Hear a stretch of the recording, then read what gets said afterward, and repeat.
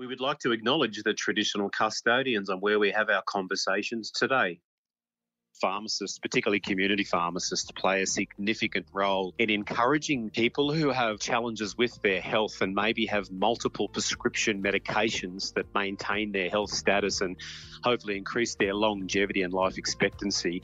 Obviously, a community pharmacist has a huge role to play in the engagement of the continuity of the prescription medication being taken and engaged by an Indigenous client or patient. Hi, I'm John Briggs, Managing Director at John Briggs Consultancy, and you're listening to the Pharmacy Business and Career Network podcast. Welcome to the Pharmacy Business and Career Network podcast, brought to you by the Pharmacy Guild of Australia. Focusing on pharmacy management and ownership, the PBCN podcast supports the improvement and growth of your business performance with insights and advice from a range of industry professionals. The PBCN podcast, supporting your journey every step of the way. For Aboriginal and Torres Strait Islander peoples, Australia's colonial history is characterised by devastating land dispossession, violence and racism. Over the last half century, however, many significant steps towards reconciliation have been taken. Reconciliation is an ongoing journey that reminds us that while generations of Australians have fought hard for meaningful change, future gains are likely to take just as much, if not more effort. At its heart, reconciliation is about strengthening relationships between Aboriginal and Torres Strait Islander peoples and non-Indigenous peoples for the benefit of all Australians. Today, we speak with John Briggs from John Briggs Consultancy. JB Consultancy offers expertise in workshops, training, facilitation and providing specialist guidance around Indigenous engagement and inclusion. They work with government, non-government, corporate, early years and education sector organisations Australia-wide to provide high-quality tailored services. John Briggs has delivered over 1,100 cultural competency presentations in the last 10 years across the mining, banking, retail, early years and education sectors. With more than 25 years' experience, John Briggs is passionate about Indigenous culture, inclusion, employment and engagement, assisting organisations to be better equipped and confident in those areas. Central to his style and service delivery are the fundamental principles of creating culturally safe learning environments and establishing trust. John Briggs is a collaborative networker and genuine expert in his field of professional speaking and facilitation. Here's John. Thanks for joining us, John. The listeners will remember that at the start of the show, you did an acknowledgement of country. And I'd love to start this with a conversation around why do we conduct acknowledgement of country or welcome to country at meetings and events? And what is the difference between the two? The Acknowledgement of Country recognises that Australia has a history that dates back 65,000 years. So when we do an Acknowledgement of Country, we are actually recognising that Indigenous people are the First Nations of Australia. That was also determined by the High Court of Australia on the 3rd of June 1992, which many people would know as the Mabo decision. The Native Title Act was implemented following that decision and in support of that recognition by the High Court, as well as the truth that Australia has a history that relates back to First Nations cultures. We are just simply acknowledging that in the words at the start of a meeting, a presentation. It could be even at a social gathering, but it's really about following on from the encouragement to support the recognition that terra nullius is not true. And what's the difference between an acknowledgement of country and a welcome to country? Anybody can do an acknowledgement of country, and we encourage people to think about that as one of the first steps moving forward in supporting reconciliation. A welcome to country can only be done by a descendant of the traditional owner group from the area it is delivered from, whereas anyone can do an acknowledgement anytime. And why is it significant a welcome to country in that an ancestor from that area conducts it? Firstly, it re-establishes and affirms the understanding that Aboriginal culture is still present in Australia today and that there still are many descendants from traditional owner groups in Australia, by the way, which there's approximately 250 different traditional owner groups recognised in Australia, and by doing a welcome to country, it allows the traditional owner to be recognised as a traditional owner. But it's like going to someone's house, Daniel. Before you walk through the door, you knock on the door, you're waiting for them you're acknowledging that it's their place. You're waiting for them to welcome you in. You mentioned reconciliation a couple of times in those previous answers, and we're going to dive into that topic a lot in this chat and its importance to each of us as Australians. But before we do that, can we take some time to talk about culture generally? Because it's something that is front of mind for you in your day-to-day work as you go out and speak to people. So I'm interested in how you see and define culture. There are many definitions of what is culture, Daniel. We all have a culture. All around the world, culture is still alive today. It determines our social values, our norms, our behaviours. It allows us to determine the differences between what is right and what is wrong. There are belief systems that all cultures have. There's a lot of sameness in the framework of culture. So we always look for sameness while we explore difference with other cultures. But it basically is that connection to our identity, our sense of place, where do we come from, how do we connect not just to our local area, but where do we fit into the world scheme of things. So it's really about that understanding of somebody's sense of belonging. So in that belonging, that identity, that place, that connectedness, you spoke about our origin. Can you describe some cultural beliefs linked to Indigenous cultures? So some cultural beliefs, like many cultures around the world that live under the philosophy, it takes a village to raise a child and what's mine is yours. Spirituality connects us to culture. Our absolute connection to country, which is the tribal boundaries that we refer to when we acknowledge traditional owners or the group that we are connected to. So I'm a proud member of the Yorta Yorta and Gunai nations in Eastern Australia. And other cultural beliefs to be aware of is that Indigenous people have a traditional value system that we are part of the land and we don't own the land owns us. It's very interesting. And so for our audience listening in Australia, reconciliation has been a topic for some time. What exactly is reconciliation, and why is it not just important for Indigenous people but for everyone in Australia? Firstly, reconciliation is everyone's business. One of the messages I encourage, particularly in corporate Australia with my cultural competency workshops, is to send the message that Indigenous business is everyone's business. And one of the concepts of that is that we have a strategic approach to capturing that goodwill by aligning that goodwill into actions under a reconciliation action plan.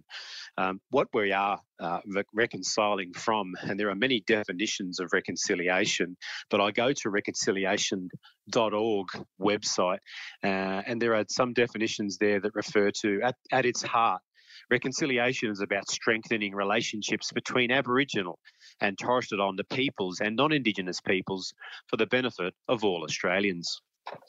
So most people would have heard of Closing the Gap, and Closing the Gap is a formal commitment made by all Australian governments.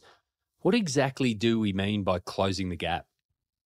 The consequences of exclusion in Australia, Daniel, are that Indigenous people were prohibited from being recognised in the Constitution up until the 27th of May 1967. That then meant that we were excluded from, education and employment and integrating ourselves into the general population as Australia was establishing itself. That created a gap economically, socially, culturally, spiritually. And what we're closing the gap on are particular elements like our life expectancy or our participation in finishing a year 12 at school, or employment and completing employment, not only just starting employment, but staying in employment.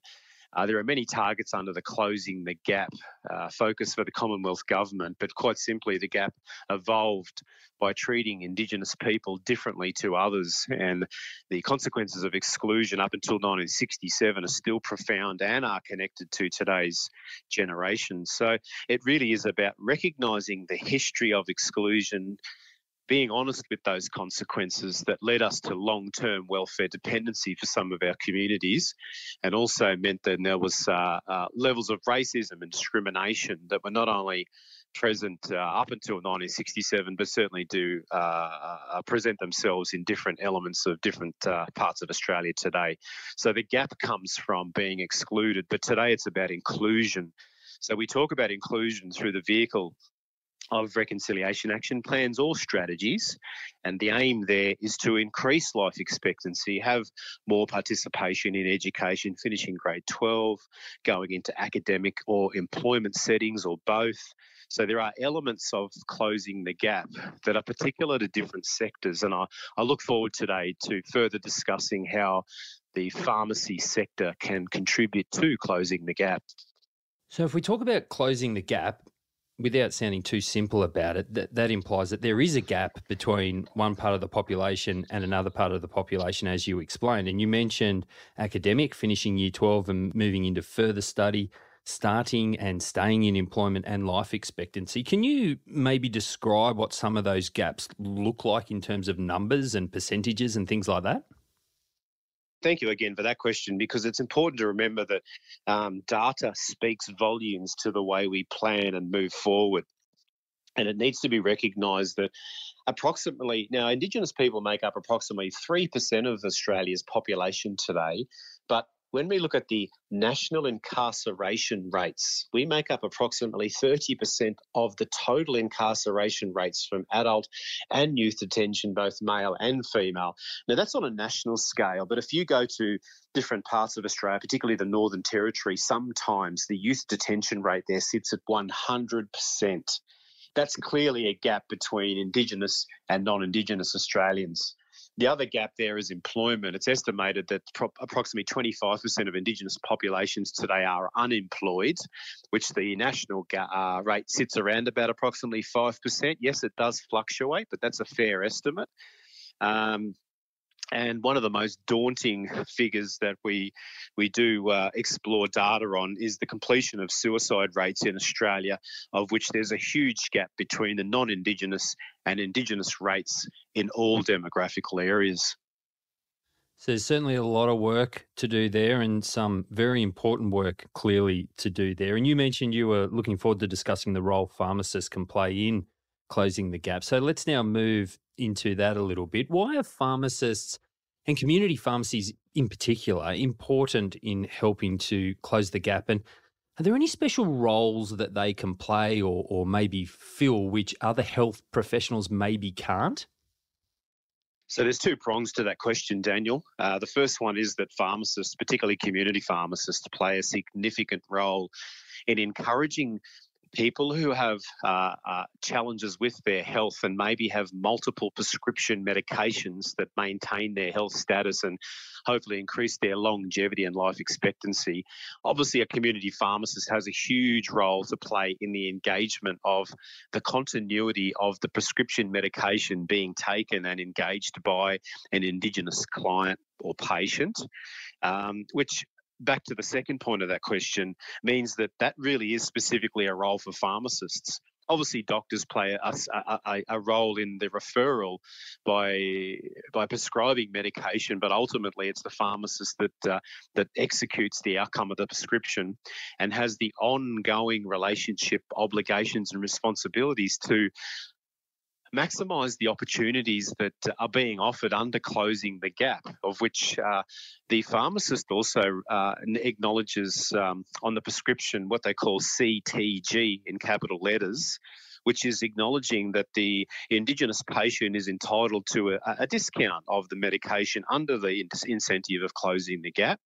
And that offers people the incentive, particularly in remote and rural communities who may not have a substantial relationship with their local pharmacists for many historical reasons, of which we'll open up on another podcast. But it really is about understanding that, community pharmacists play a significant role in building relationships not only with Indigenous patients or clients, but also particularly with Aboriginal health services, medical centres, and community development organisations that can provide a link to people who may be in the community that are at risk of not getting the most out of their prescription medications because they may not have money to pay for them, or they may just be unaware that they're due for an update of their prescription. So we hope that the onus is not just on the client to identify that, but maybe a pharmacist can be more proactive in that space by, possibly doing reviews on Indigenous clients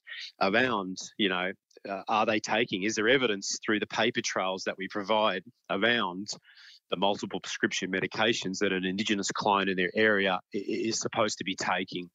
One of the great things that I've noticed, Daniel, in the pharmacy sector is the enormous amount of goodwill shown by pharmacists, community pharmacists, and right across all levels of the guild, where people go, look, I don't need to be convinced why I need to do this. Just tell me how. How can I get the best out of what I'm doing? And build relationships with Indigenous communities. And we're exploring solutions to that by building community profile templates that would sit with the local pharmacy and allow the pharmacists and other stakeholders there to think about how they can connect with the broader Indigenous community, or the communities which Indigenous people live in. So you mentioned things like reviews and paper trails and building those profiles, and there's a lot of goodwill to do the right thing and help maximise the opportunities under closing the gap. And you mentioned how that's not just with the pharmacist and the Indigenous patient, but also a wide range of stakeholders. So apart from those reviews and paper trails and building those profiles, are there any other steps that community pharmacies can do to help achieve building and maintaining those relationships on an everyday and even a long-term basis?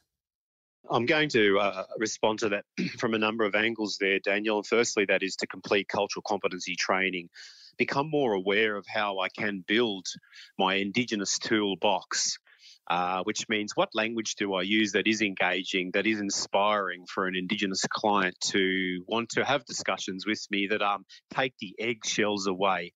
And one of the concepts here is to give two-way resources to pharmacists.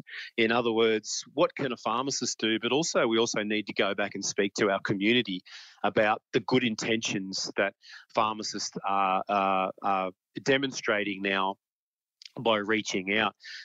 The reaching out can only go so far. It also needs to have a take-up, and the take-up is reliant obviously on what we call the two-way interaction between the pharmacist and the Indigenous communities.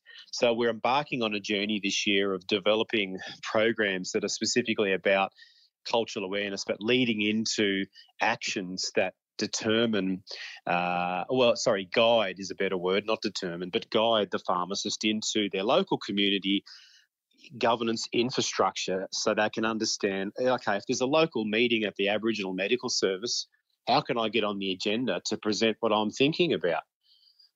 So we really want pharmacists to leave the pharmacy and get out in the community. And I know that's not traditionally the space that pharmacists have been in. That's just been my observation. But we do encourage that more proactive approach, of which many Australians are being encouraged to do now, which has been more proactive rather than reactive.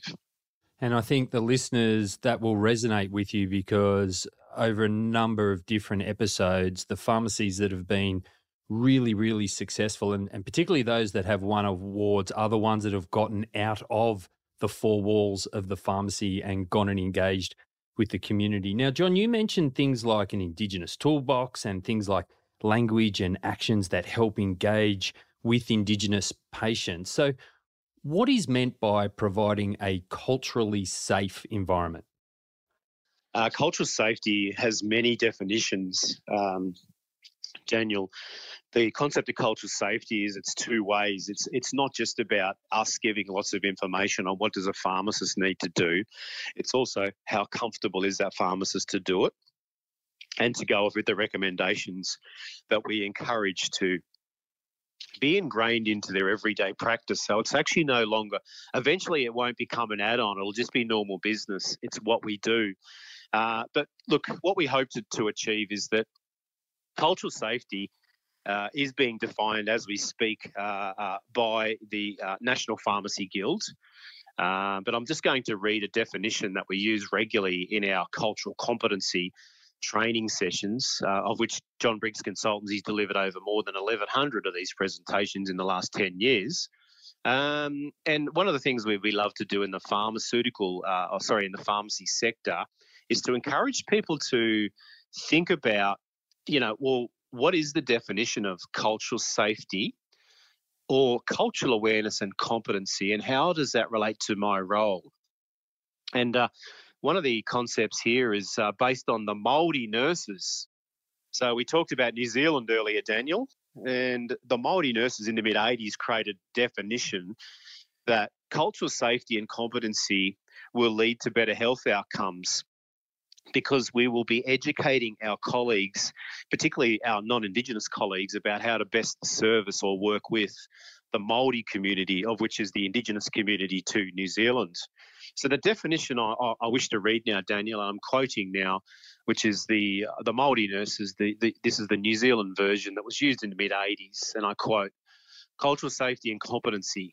It's a set of similar behaviours, attitudes and policies that come together in a system or agency and enables that system to work effectively in a health service context. It's adapting service or product delivery and policies and procedures." So what is an RAP, and does each pharmacy need one? So an RAP is an acronym for a Reconciliation Action Plan. And what we hope to achieve out of that is that the goodwill that is absolutely around in many Australians today, particularly when they think about, I want to have relationships that work and that matter with Indigenous people and communities.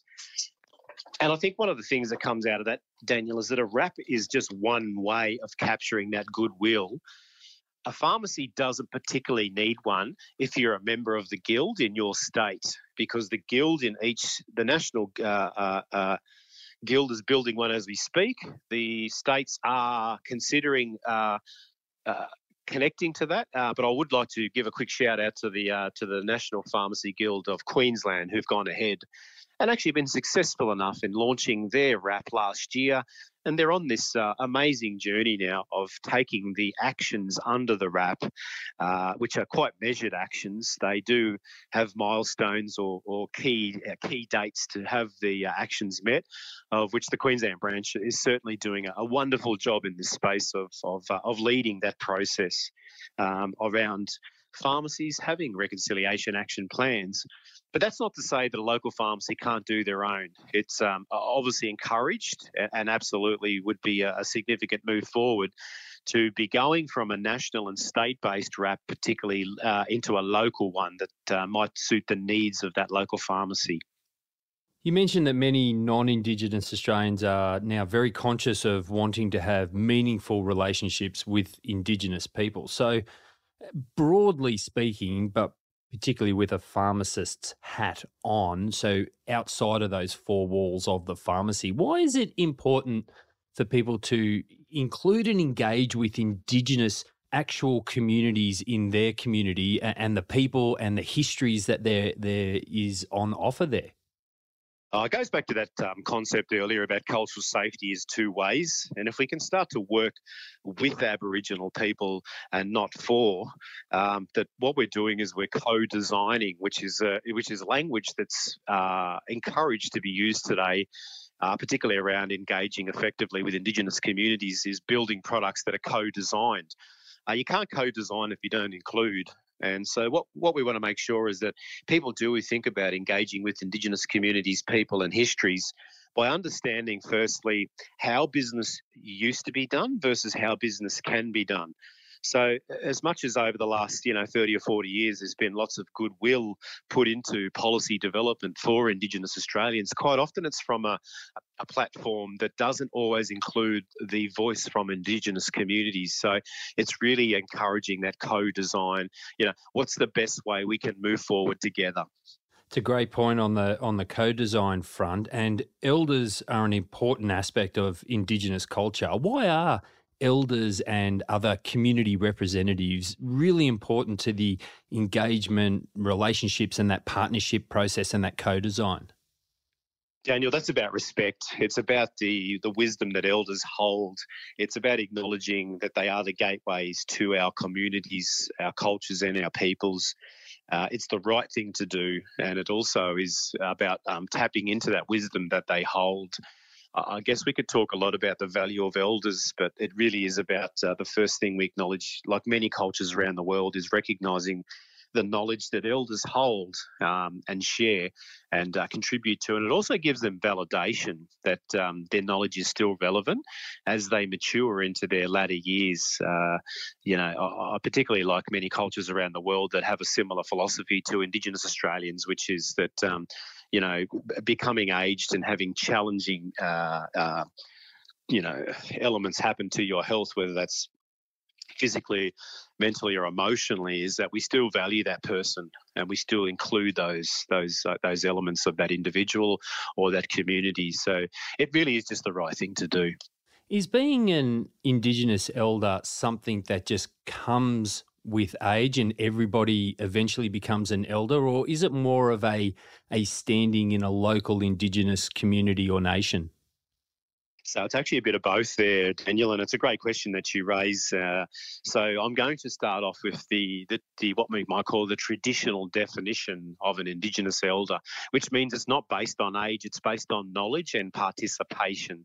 So in other words, if you're 25 years old in a traditional Aboriginal community and you've been through ceremony and initiation and you've passed all what we might call the benchmarks of wisdom, which by the way is a lifelong journey, but there are certain benchmarks that can be met quite young in our culture's lives, that person can still hold that level of wisdom and be considered an elder based on their knowledge and their willingness to contribute that knowledge to the next generation. That is elder statesmanship. But one of the concepts also is there's a natural element of respecting the age and wisdom that you naturally have as an Indigenous person by maturing into your years. So elders do have various definitions according to the community, and quite often it is about the respect for that person's age and maturity.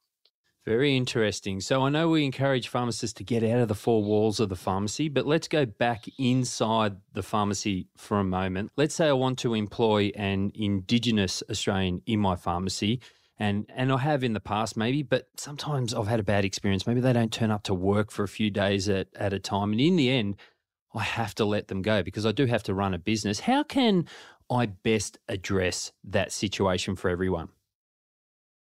This is quite a common discussion that we have with many corporate Australians today who are embarking on the journey of Indigenous employment, or have had that experience you've referred to, Daniel, where they've employed someone in the past and there might have been some challenges around attendance or higher levels of absenteeism. Quite often when that occurs, Indigenous people have been let go.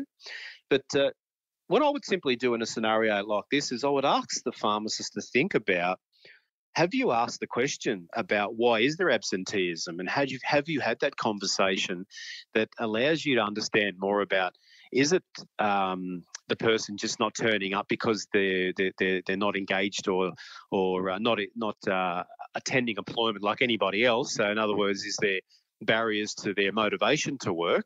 But also there are cultural matters that sometimes prevent Indigenous people from coming to work, and those cultural obligations are quite often referred to as sorry business or ceremony.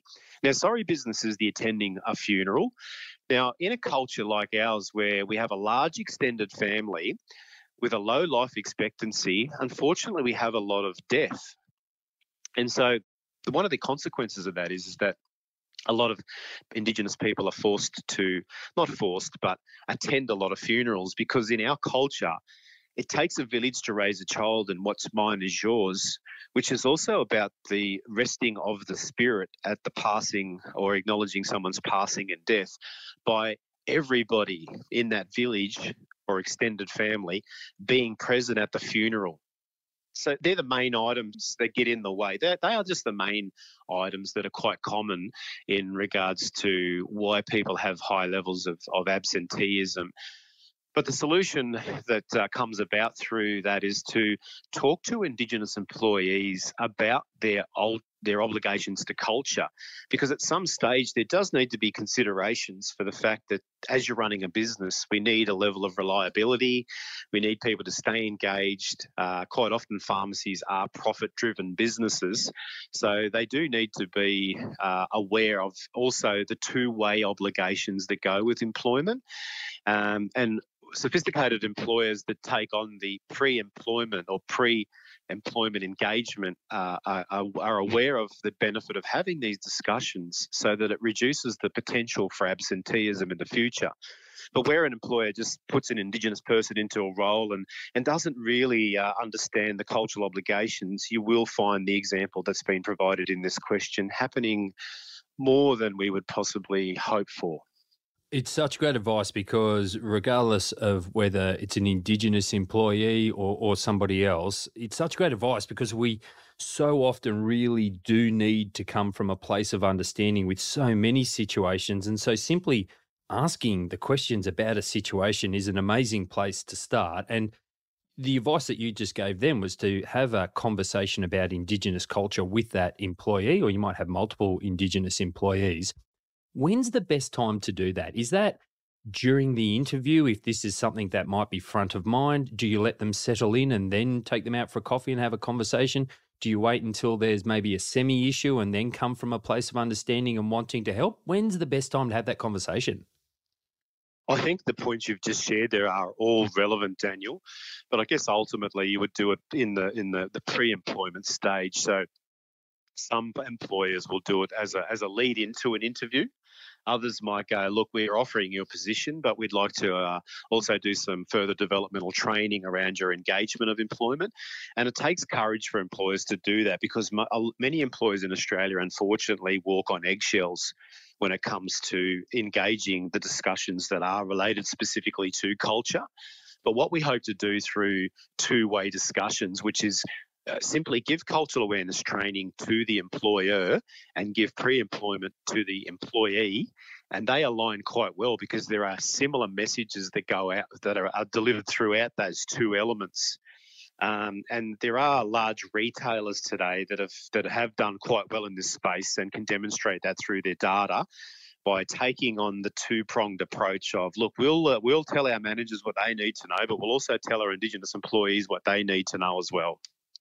So the eggshells is a great segue into my next question, and moving back out of the four walls of the pharmacy and looking at the Indigenous community more broadly rather than just potentially my employees. Let's say I want to engage with my local Indigenous community more, but I am worried that I'll say the wrong thing or maybe I lack the confidence to just go and approach them. How can I overcome those hurdles? Because there's obviously some really big positives for everyone that can come out of that engagement and that understanding and learning and those relationships. Relationship before partnership will obviously be a very helpful dynamic for the good-willed pharmacist to think about. I do want to engage with my local Indigenous community, but I don't want to offend. So what we do is, again, that's the value of having a sophisticated or a skilled session in cultural awareness or competency training that allows the generic concept of Indigenous engagement to be a starting point, but also by encouraging the pharmacist to maybe have a conversation with an elder around, in our community, guys, it might be Tennant Creek, for example. So the community pharmacists in Tennant Creek could simply go and ask to talk to some of the local elders about what's the preferred language in this community. Should I say Aboriginal? Should I say Indigenous? Should I say Aboriginal and Torres Strait Islander? What is the preferred language? So the one-on-one individual meeting will be far more helpful to give them a journey of discovery than just going straight out into the community and hoping that it goes well, because that good intention, unfortunately, needs to be met with, I guess, a level of understanding of, what am I actually engaging with and what are the preferred, because we all know the power of language and the power of our word choices. And that is a significant point of interest to share with pharmacists. But ultimately, that would be related back to, and our solution to this, Daniel, is to give pharmacists a template that is a 1 or 2 page document that allows them to be guided by the template, the headings on the template to be completed before they go into the community. So, in other words, one of the questions on the template will be, what are the main language groups that are in your community? Language groups meaning tribes or clans or groups of Indigenous people. So straight away, they're already doing some community profiling before they start to do community engagement. So we encourage profile before engagement, relationship before partnership. There's been so much great advice in this short chat, John, that I kind of feel a bit dumb asking this question and asking you to almost pick the most important thing. But to round this out, what do you think is the most important message that you would like the listeners to take away from this show today? Daniel, thank you for that. And it's also important to remember that what you and I are doing today is simply having a conversation, and education through conversation is one of the most powerful mechanisms to encourage particularly pharmacists, but all Australians to work together on this space that does close the gap, because there is a lot of goodwill, and we've used that word a lot today. But it is about encouraging people to have simple messages instilled into their thoughts when they think about Indigenous engagement. And that is what we call becoming positive disruptors. So a positive disruptor might hear something negative about Indigenous people, and then all of a sudden, maybe provide a bit of information to the person they've heard that come from around, do you know it's not okay to say that anymore? Or do you know that that's offensive? And it's not about being confronting. It's about being what we call a positive disruptor, which is just sharing some facts. So if people tell the truth always wins, regardless of how unattractive it is. And when we talk about the truth, it takes the opinion and emotion out of it, because the truth is the truth. So I think when people create a set of did you know questions or fast facts, that is a very powerful way to build your Indigenous toolbox, because that previous discussion we had about how can I overcome hurdles or reduce the eggshells is to also show courage. And the other message I want to simply share here, Daniel, it's okay to make mistakes. It's okay to get it wrong. That is a learning opportunity. I feel like we could talk about this for much longer, John, but if people want to find out more about you and the work you do, what can they do? Where can they go? All the W's.johnbriggs.net.au is my website. I'm also working in the digital world. I have an online module that goes for 15 to 30 minutes. Also do podcasts like we're enjoying today, Daniel, working with you on this podcast. We'll go on a link on my website where people can hear these messages in their own time.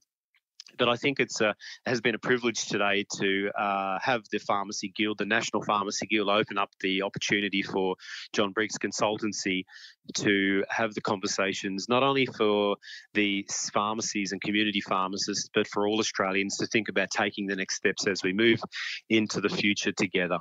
John, on behalf of the listeners, I think we all feel privileged to have spent some time listening to you talk. So thank you so much for finding some time to share your thoughts and experiences around reconciliation and cultural awareness. It's been wonderful. Thank you, Daniel.